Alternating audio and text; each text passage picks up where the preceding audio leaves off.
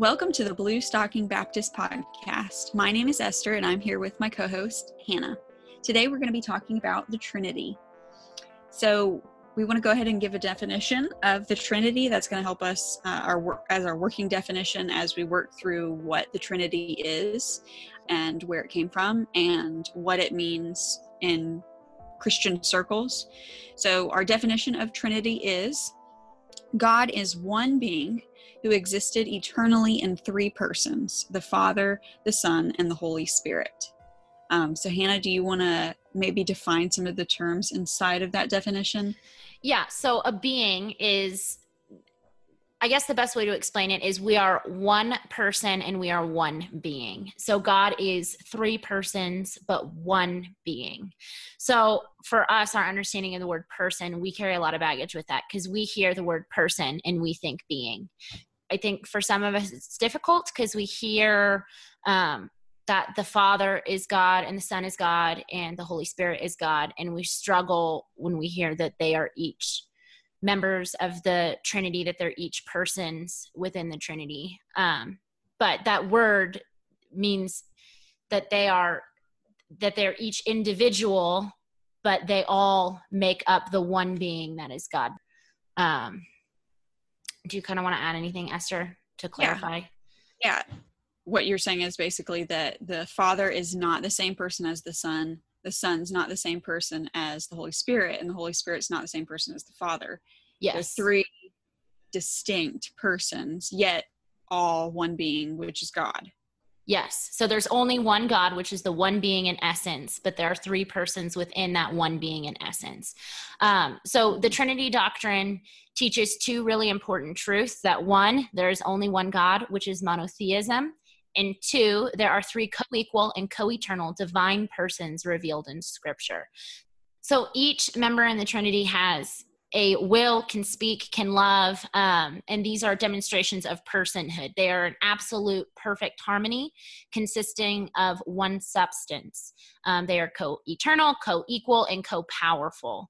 So to repeat what we just said again, I really love a short description that James White gives in his book, The Forgotten Trinity. I would suggest memorizing it because it's short and simple, and it does help you to stay from straying into error. So within the one being that is God, there exists eternally three co-equal and co-eternal persons, namely the Father, the Son, and the Holy Spirit. So I'm going to say it again. Within the one being that is God, there exists eternally three co-equal and co-eternal persons, namely the Father, the Son, and the Holy Spirit. So when we're talking about the Trinity, it's extremely important that we don't stray from this basic understanding or try to make up new terms or analogies in describing the nature of God or who God is or what God is. What we just described, we need to stay within those bounds or confines. What was the word that you used? Guidelines, all of those. Yes, right? Guidelines. Yeah. So now what we're going to do is we're going to look at those two truths. The first one being that there is one God, and the second one that there are three co-equal, co-eternal divine persons revealed in Scripture. So we're going to look to Scripture first to show us that there is only one God, which was, like Hannah mentioned, that's monotheism, that there's one God. So first we're going to look at Deuteronomy 6:4, which is the Shema. It says, "Hear, O Israel, the Lord our God is one." This passage is called the Shema. In the Jewish tradition, the Shema is commonly said daily. This verse is very important because it expresses that there's only one God. The Israelites believed this and recited the Shema. And since Scripture ultimately interprets Scripture, we must believe that there is only one God. So Jeremiah 10:10 also says, "But the Lord is the true God." And Isaiah 43:10 says, "You are my witnesses, declares the Lord, and my servant whom I have chosen, that you may know and believe me and understand that I am he. Before me no God was formed, nor shall there be any after me." And Isaiah 44:6-8 also says, "Thus says the Lord, the King of Israel and his Redeemer, the Lord of hosts, I am the first and I am the last. Besides me, there is no God. Who is like me? Let him proclaim it. Let him declare and set it before me. Since I appointed an ancient people, Let them declare what is to come and what will happen. Fear not, nor be afraid. Have I not told you from of old and declared it? And you are my witnesses. Is there a God beside me? There is no rock I know of any. So in all three of these texts, we're seeing in the Old Testament that God reveals himself as one being, one God, and that God is the first and the last. There is no God before him. There are no other gods that have ever been created, nor will there ever be any gods that are created in the future.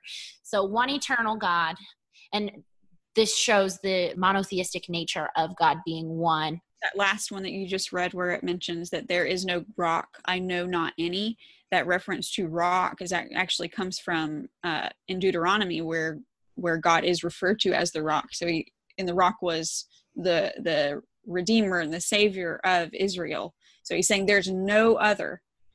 So I think that's important, an important reference right there, where God refers back to his own words in Deuteronomy. I agree.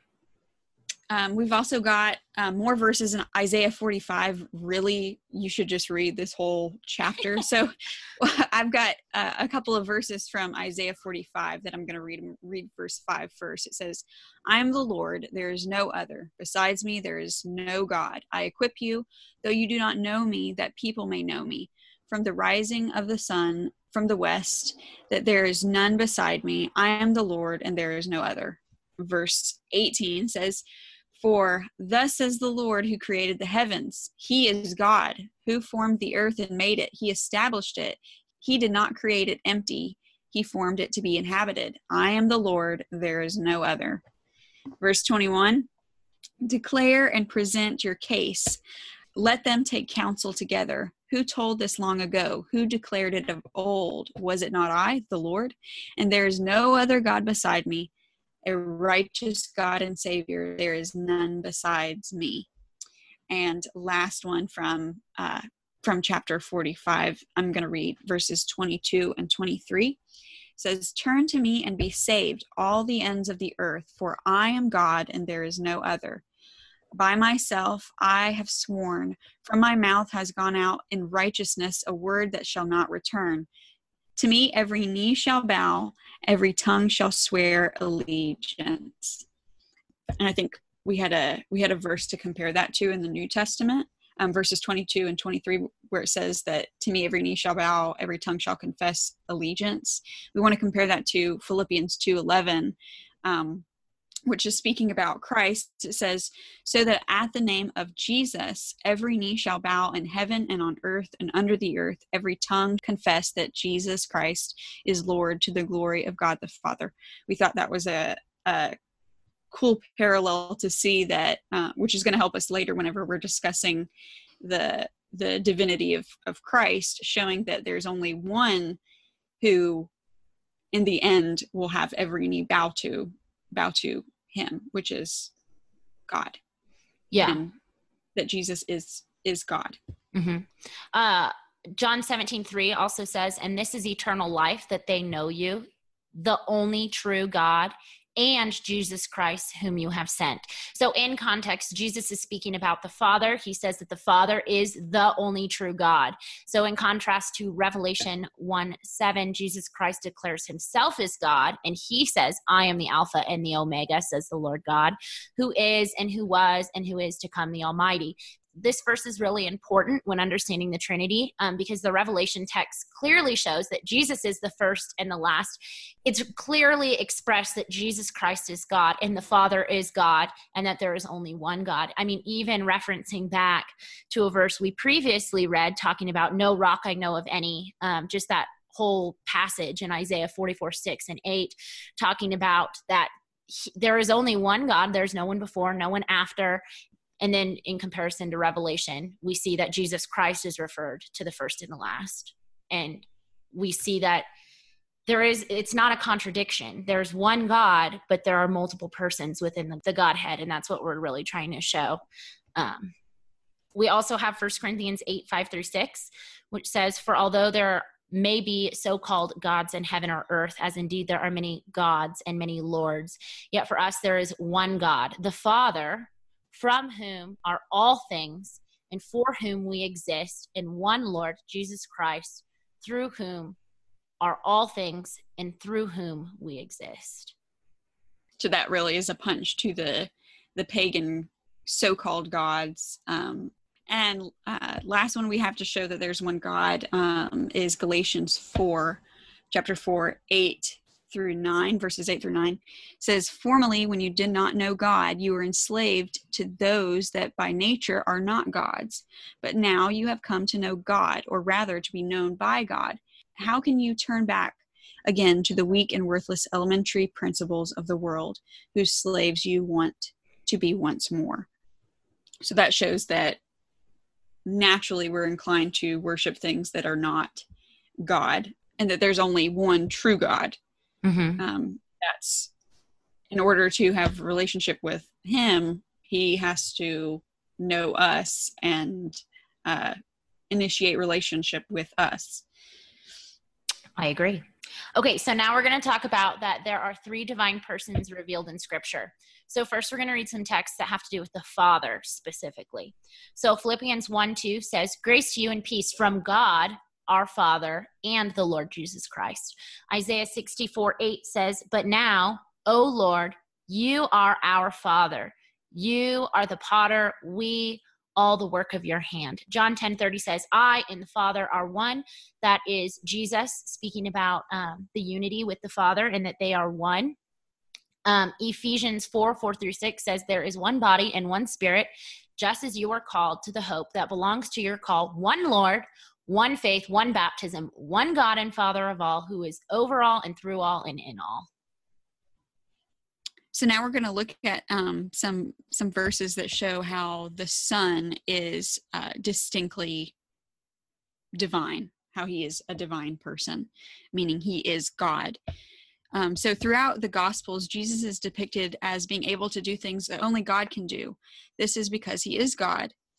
He is said to have the authority to forgive sins. We see that in Mark 2, chapter 2, where Jesus pronounces a paralytic man. He pronounces that his sins are forgiven. He issues commands. He expounds on the Old Testament, showing the true meaning behind it, and reveals that he had the authority to do so. He had power over life and death, where he, in John 11, he resurrected Lazarus from the dead. He demonstrated he had authority over creation. In Matthew chapter 8, Jesus commanded a storm to calm, and it calmed. Jesus showed he had command over the angels in Matthew 13, where he's described as having the authority to command angels to carry out tasks for the kingdom of God. He received worship as God in John chapter 20, verse 28, when Thomas called Jesus my Lord and my God. We wanted to point out that unlike the angel who John fell down and worshiped in Revelation, who said, you must not do that. I am a fellow servant with you and your brothers, the prophets. Jesus did not rebuke Thomas for worshiping him as God. Jesus is the word mentioned in John chapter 1, verses 1 through 14, where he is said to be the Word, and the Word is God and was God and has always been with God. As the Word, Jesus is God. All things were created through him, and nothing that was created apart from him. Colossians 2:9 says, in him the fullness of the deity dwells. It is essential that we affirm the divinity of Jesus Christ. Many religions deny this important truth and say that Jesus Christ is a good man or a prophet or another God. Scripture shows us clearly that the fullness of deity dwells in Jesus Christ. Jesus also claims to be the God who saved Israel in the Old Testament by saying in John 8:58, Jesus said to them, truly, truly, I say to you, before Abraham was, I am. So they picked up stones to throw at him, but Jesus hid himself and went out of the temple. It's extremely important to note that Jesus declaring himself as I am refers back to when God revealed himself to Moses in the burning bush and also declared himself I am. The Pharisees wanted to stone him because they understood this as Jesus saying he is God. I think one other thing to note in this verse also is that Jesus is also saying that he existed before Abraham, which would be impossible unless he were God.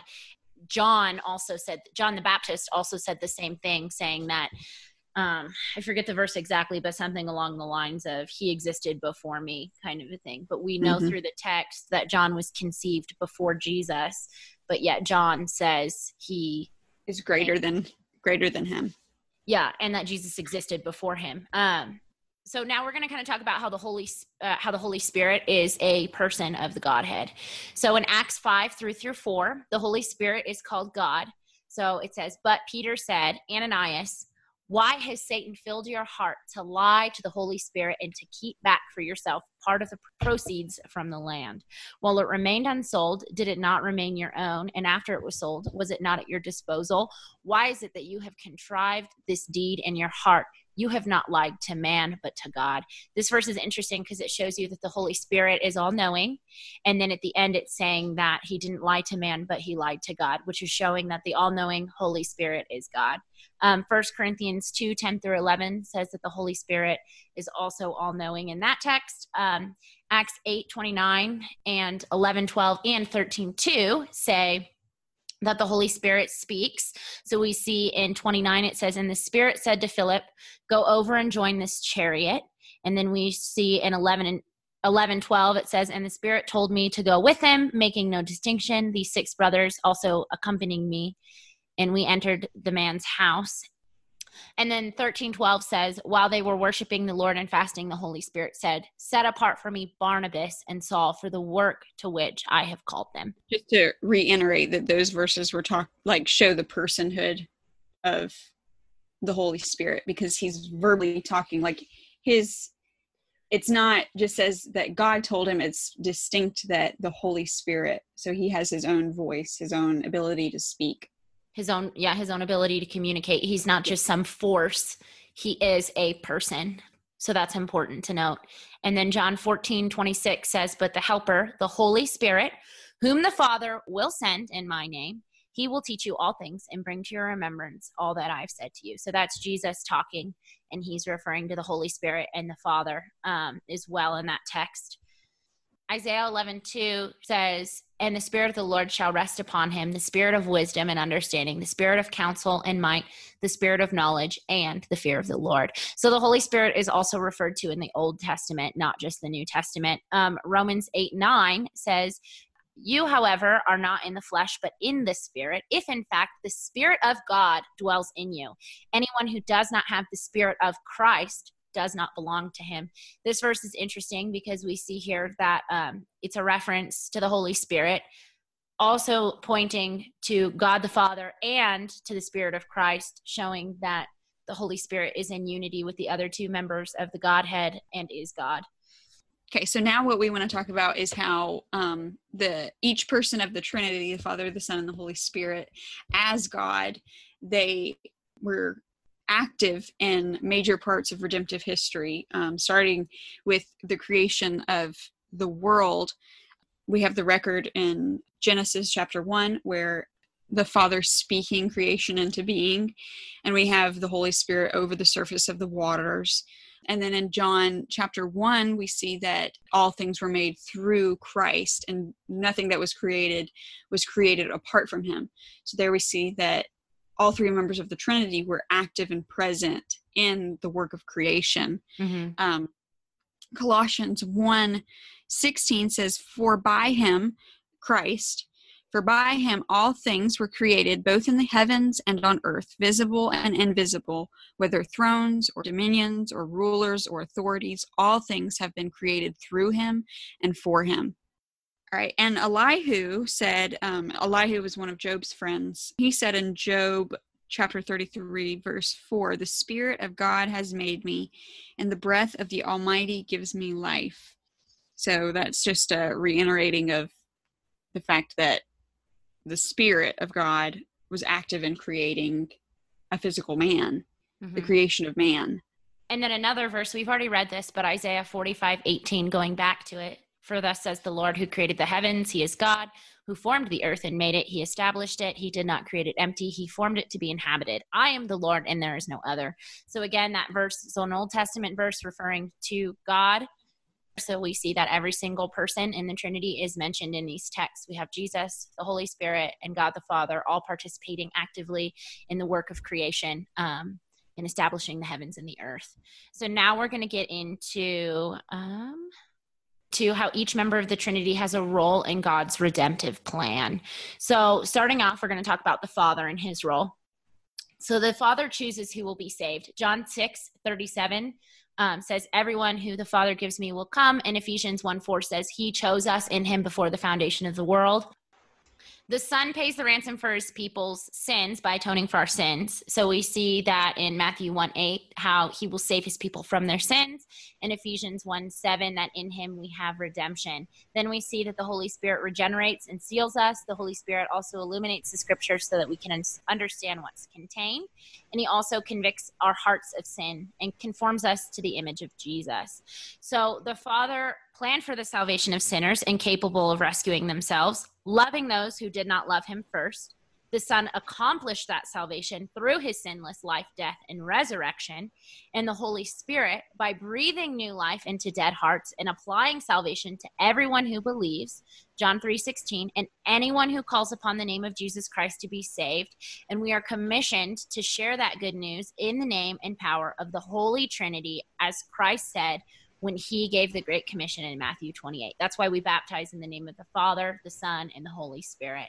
So a verse that clearly shows how all the members of the Godhead participate in salvation is Titus 3:5-6. It said, he saved us, not on the basis of deeds which we have done in righteousness, but according to his mercy, by the washing of regeneration and renewing by the Holy Spirit, whom he poured out upon us richly through Jesus Christ, our Savior. So again, we see that God saved, because it starts out saying he saved us, and then we talk about his mercy, and then it shows us that the Spirit regenerates.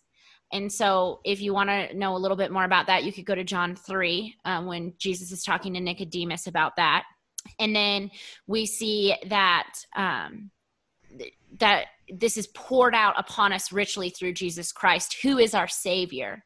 So God saves, the Holy Spirit regenerates, and Jesus Christ is our Savior. So all members have an active role in the redemptive plan of salvation. Plus, it says that he saved us not according to our deeds, but according to his mercy. So that shows back to the Father's choosing about loving us first before we loved him. That's good. Good stuff. Now we want to talk about the unity and distinction within the Trinity. So how are the persons different? How are the Father, the Son, and the Spirit, how are they distinct? So I've got a quote from Greg R. Allison. It's from his 50 Core Truths of the Christian Faith. It's a really, really great, sort of like a systematic theology, but in a devotional type format. And it actually shows you how to learn the doctrine, how to teach a doctrine, and then like major errors in the doctrine. I really recommend this book. But in it, he describes the distinction of the members of the Trinity in this way. He says, as for the distinction in relation, the onotonical or the immanent Trinity, each of the persons has a unique characteristic not shared by the others. The eternal characteristic of the first person is paternity. He is the Father of the Son. He is not generated or begotten, which is true of the Son. He does not proceed, which is true of the Spirit. The eternal characteristic of the second person is sonship or filiation. He is the Son of the Father, eternally generated or begotten of the Father, though not created by him or dependent on him for his deity. The eternal characteristic of the third person is procession. The Holy Spirit eternally proceeds from both the Father and the Son, though not created by them or dependent on them for his deity. By paternity, generation, or begottenness, and the procession, the three are distinct persons. We really liked how that kind of summarizes how they're uniquely different, and those differences don't make it to where one member of the Trinity relies on the deity of another. So that shows how they're co-equal and co-eternal. None are eternally subordinate to another. we want to make it clear that the Trinity, God, is eternally perfect. It has an eternally perfect fellowship within himself. The Father, the Son, and the Holy Spirit eternally love one another. Greg Allison also said in that book that the Trinity is a mystery, and even the best explanations fall short of reality. In another sense, its difficulty cannot deter the church from affirming what God revealed about his true essence. Yeah, I really like that a lot.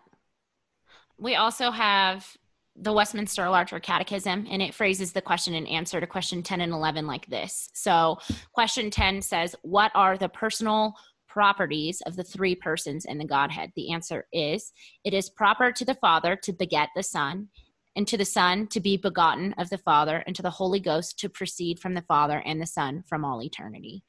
Kind of a much shorter and concise summary of what Greg Allison said. Right. And then we also have question 11, which says, how doth it appear that the Son and the Holy Ghost are God equal with the Father? The answer is, the scriptures manifest that the Son and the Holy Ghost are God equal with the Father, ascribing unto them such names, attributes, works, and worship as are proper to God only. So again, we've said this in the past, the confessions, the catechisms, the creeds, they are not scripture, obviously, but they are good summaries of what scripture has revealed to us. So we agree and we affirm that these are correct understandings of. Yeah, absolutely. Check them out, because like with the Westminster Larger Catechism, it also lists the proof text for those answers, where they got those answers from. So it's a great little tool. We also have the London Baptist Confession to look at. It has a great summary of what the Trinity is also, and how they relate to how each member relates to one another. Chapter 2, paragraph 3 says, in this divine and infinite being, there are three subsistences: the Father, the Word or Son, and the Holy Spirit, of one substance, power, and eternity, each having the whole divine essence, yet the essence undivided. The Father is of none, neither begotten nor proceeding. The Son is eternally begotten of the Father. The Holy Spirit, proceeding from the Father and the Son, all infinite, without beginning, therefore but one God, who is not to be divided in nature and being, but distinguished by several peculiar relative properties and personal relations, which doctrine of the Trinity is the foundation of all our communion with God and comfortable dependence on him. And we actually we want to list out the proof texts that come from the Baptist Confession. Hannah, do you want to start off on listing a couple of those?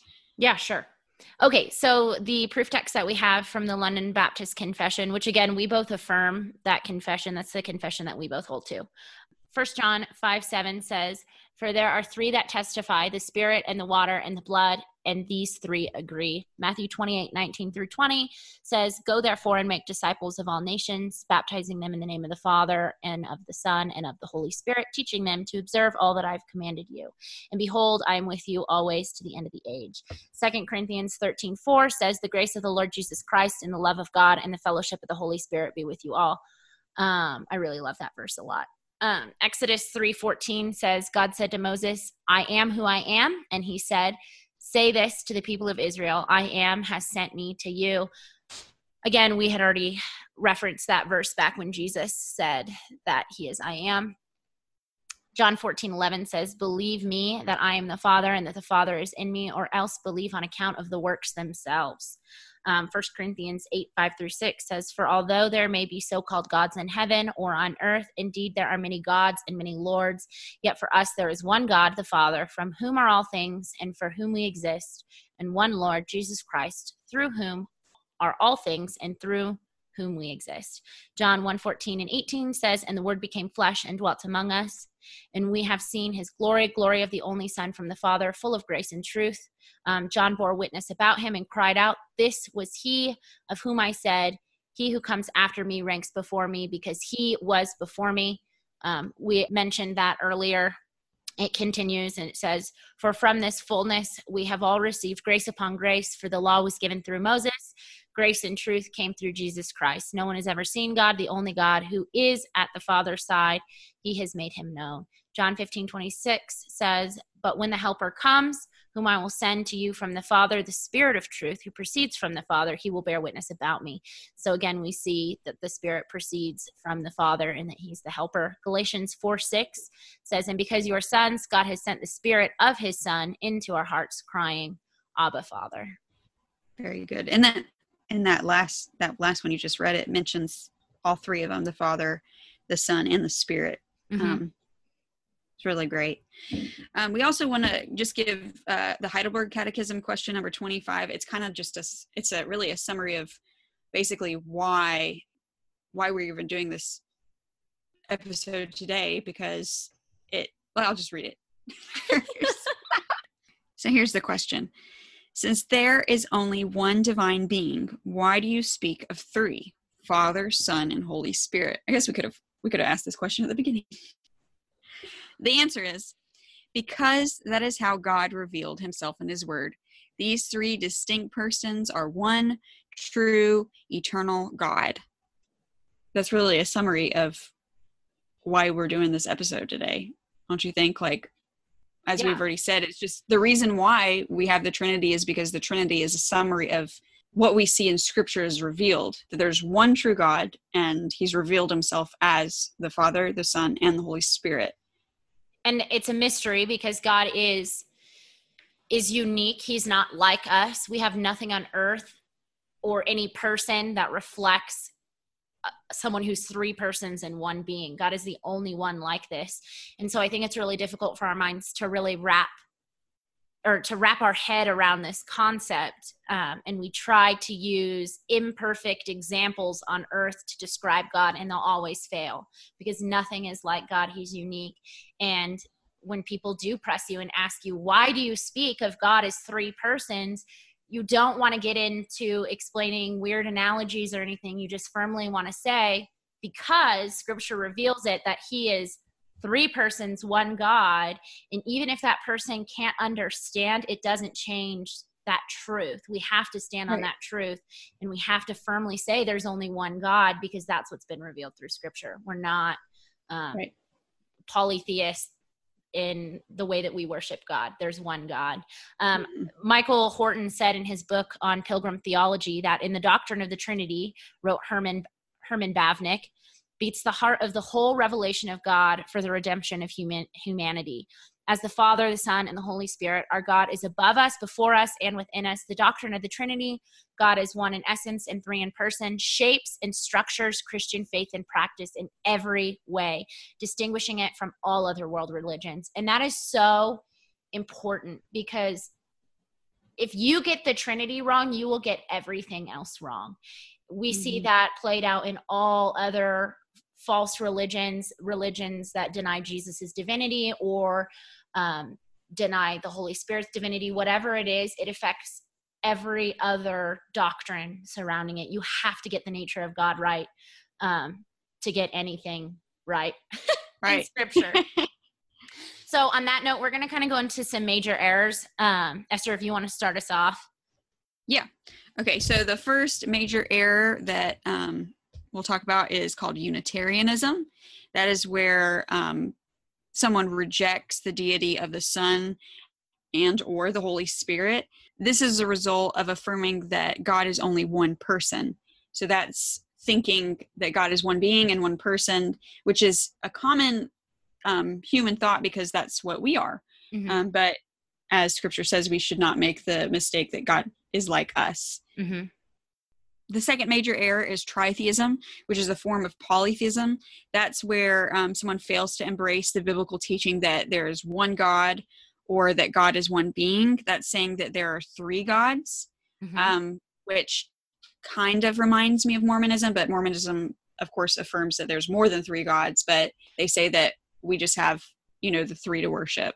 Correct. So that's tritheism. Then there's modalism. This one is probably the most common in the Christian circles, in evangelicalism. It's a result of failing to see the distinctions between the three persons, the Father, the Son, and the Holy Spirit. Modalists believe Father, Son, and Holy Spirit are different names for the same person. modalists cannot account for the passages in Scripture that talk about the Father, the Son, and the Holy Spirit all being active at the same time. For instance, when Jesus was baptized, we have Jesus, the Son, being baptized. You have the Father speaking from heaven saying, "This is my Son, who I'm well pleased." And then you have the Holy Spirit descending like a dove. In the modalist mind, God kind of wears different hats, kind of almost like a shapeshifter. Is that fair to say it's almost like shape-shifting? I would say that's fair, because you also see people who hold to this position are also very confused when they see like Jesus in the garden praying to the Father. They hear that and they're like, why is Jesus praying to himself? There's no distinction of the fact that Jesus is not praying to himself. And while yes, the Father and him are in perfect union and they are communicating perfectly, it doesn't mean they're the same person. So Jesus is able to pray to the Father because he isn't the Father. Right. But they both make up the one God. And that's kind of where the confusion sets in. So I'm going to kind of give some examples of really bad examples or analogies that we give when we're trying to explain the Trinity. I am guilty of doing this. We are all guilty of doing this at some point. Right. But to just understand they fall short and we should never use them because there's, like I said earlier, God is unique and there's nothing that we can compare him to. So the first one would be the water analogy. You often hear people trying to describe the Trinity and stumble through it by saying like, well, God's kind of like water. You know how it has three forms: ice, liquid, and gas. And that's what God is like. It's modalism. It's completely wrong because when you have the water cannot exist as gas, liquid, and solid all at once. They're different modes of one substance. So they're not, it's kind of like that same wearing a different hat. Yes, it's one thing, it's H2O, and it can be three different things, but those three different things aren't existing all at the same time. So that's modalism. And then you also have people use the example of just like I'm a mother, but I'm also a sister and a daughter, or just as I am an employee, a mother, or one other thing. That also falls short because yes, I am one being, I'm one individual, but I'm saying that me as an individual, I'm also three different things. And that falls short because I'm just one person. You have to have the three distinct persons. Then we also, oneness Pentecostal error is also mixed up in that as well. Esther, I don't know if you want to say anything about that or just leave it at that for now. We could just say that, I mean, that's one of the major errors. And given its oneness Pentecostal, the reason why they're called that is because they believe in only one, they believe in modalism. They believe that that Jesus is the Father and that Jesus is now the Holy Spirit. They believe he started out as the Father, became Jesus, and now we have the Holy Spirit. So again, it's like just changing into different modes. So that's their error. So the next major error with the Trinity is called Arianism. That's the denial of the deity of Christ and the Holy Spirit. We've got another kind of analogy that people use, that one which falls into Arianism, which is the example of the sun.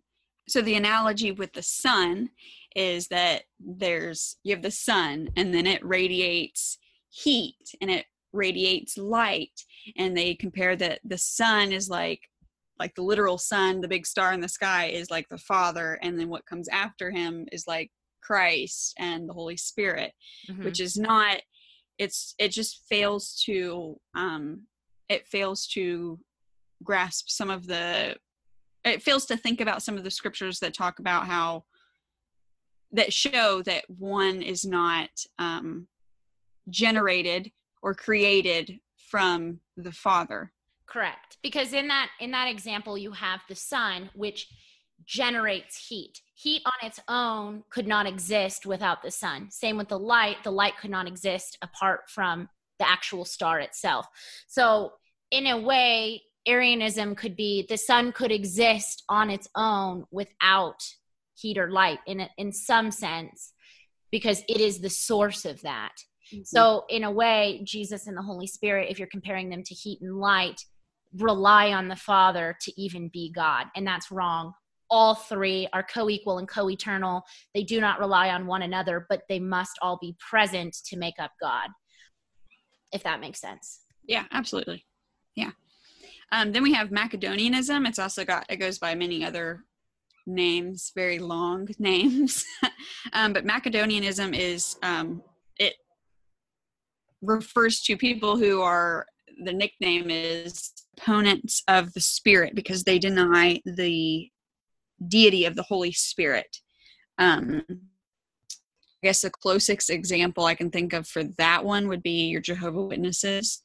They believe that the Holy Spirit is a force, but not actually God. Where they deny the deity. I mean, of course, they deny the deity of Christ too, but the way that they describe the Holy Spirit as a force, that falls into the error and condemned heresy of the early church of Macedonianism.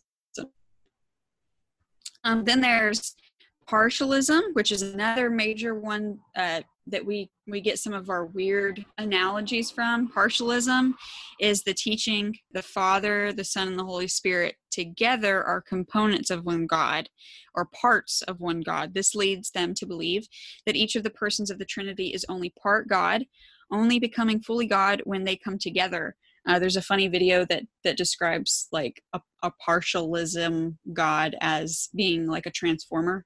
Like, you have all the parts of the transformer coming together. Yeah, I know what you're talking about. I just watched that video before to remind myself. Got some other examples for that one? There's a lot of them. Oh, yeah. So, sorry, I thought you were referring to the video. Okay, so some of the examples or some of the analogies for partialism, there are lots, but some would be the egg. So we have the one egg that has the shell, the yolk, and the, what's that other part of the egg? Egg white. Thank you. That would be partialism. Or the candy corn, you have the orange part, the white part, the yellow part. An apple, you have the outside, the seeds, so the outside, the core, and the actual apple itself. You have a 3-leaf clover, how each clover extends off, but it's one clover. Those all fall short.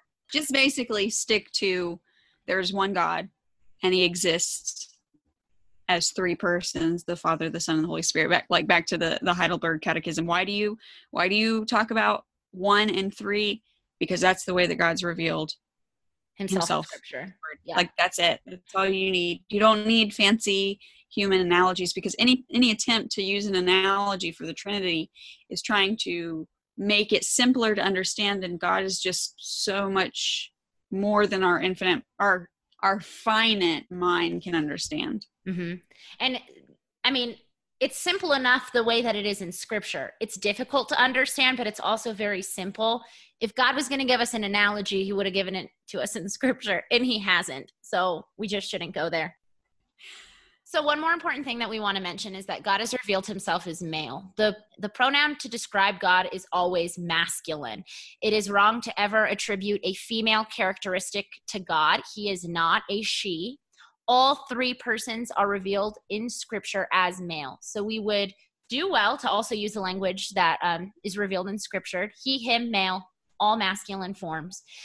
There are many today who want to say that God is both male and female, or just female.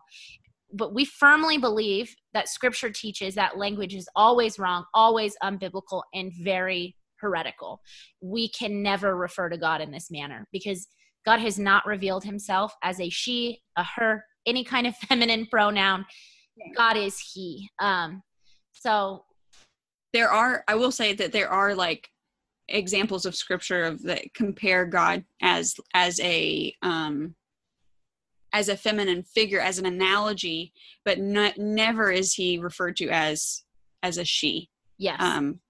And I think, as you say, the reason why we don't do that, why we don't say she or her, is because that's not how God talks about himself. Mm-hmm. He never talks about himself that way. So why would we? We have to be careful. Yeah. I mean, and with the Trinity, the Trinity is a topic that you have to deal with so carefully, because you could so easily slip into error just explaining it. And this is one very blatantly obvious error. Don't call God a she. So to end on that note, the doctrine of the Trinity does not fully explain the mysterious character of God. Rather, it sets the boundaries outside of which we must not step. It defines the limit of our finite reflection. It demands that we be faithful to the biblical revelation that in one sense God is one, and in a different sense he is three. So that's from the Reformation Study Bible, and I feel like connects really well to what we were just saying. Now we're going to end with the Athanasian Creed. This is a creed in which all Christians must confess, because it is a summary of the Trinity, clearly spelled out. These words are precise and express everything that we have said in this episode in one very large paragraph. I mean, even at the very end, it says, "He therefore that will be saved must think thus," or must thus think of the Trinity. So I'm going to read it. It says, "We worship one God in Trinity and unity, neither confounding the persons nor dividing the substance. For there is one person of the Father, another of the Son, and another of the Holy Spirit. But the Godhead of the Father, of the Son, and of the Holy Spirit is all one. The glory equal, the majesty co-eternal. Such as the Father is, such is the Son, and such is the Holy Spirit. The Father uncreated, the Son uncreated, the Holy Spirit uncreated. The Father infinite, the Son infinite, and the Holy Spirit infinite. The Father eternal, the Son eternal, and the Holy Spirit eternal. And yet they are not three eternals, but one eternal. As also there are not three uncreated, nor three infinites, but one uncreated and one infinite. So likewise the Father is almighty, the Son almighty, and the Holy Spirit almighty. And yet they are not three almighties, but one almighty. So the Father is God, the Son is God, and the Holy Spirit is God.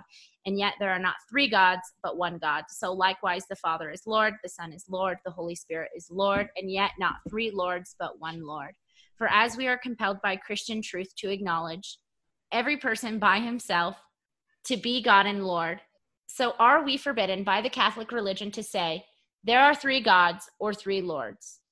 The Father is made of none, neither created nor begotten. The Son is of the Father alone, not made nor created, but begotten. The Holy Spirit is of the Father and of the Son, neither made nor created nor begotten, but proceeding. So there is one Father, not three fathers, one Son, not three sons, one Holy Spirit, not three Holy Spirits.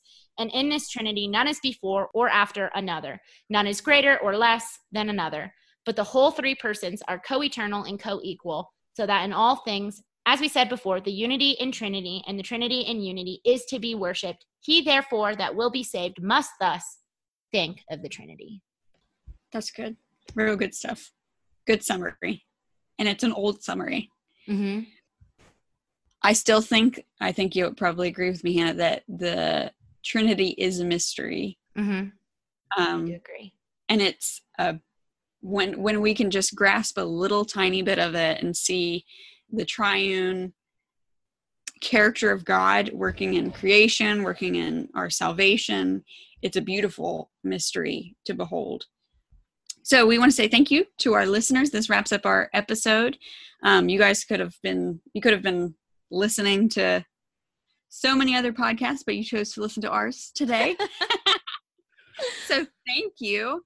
Make sure you check out our show notes, because we're going to include a lot of resources and book recommendations.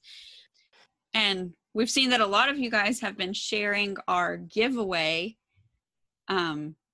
that ends today. It ends Tuesday. No, it ends Tuesday. Which this episode will be released the day after the winner is announced. Okay, so. Well, cool. We maybe on Wednesday we'll be able to announce it then, whenever you're listening it. Maybe the winner will be listening. Maybe they will. But we hope to do more giveaways in the future. So if you don't win this time, you could win next time. All right, that's it. All righty, guys. Well, God bless. We hope you join us next time.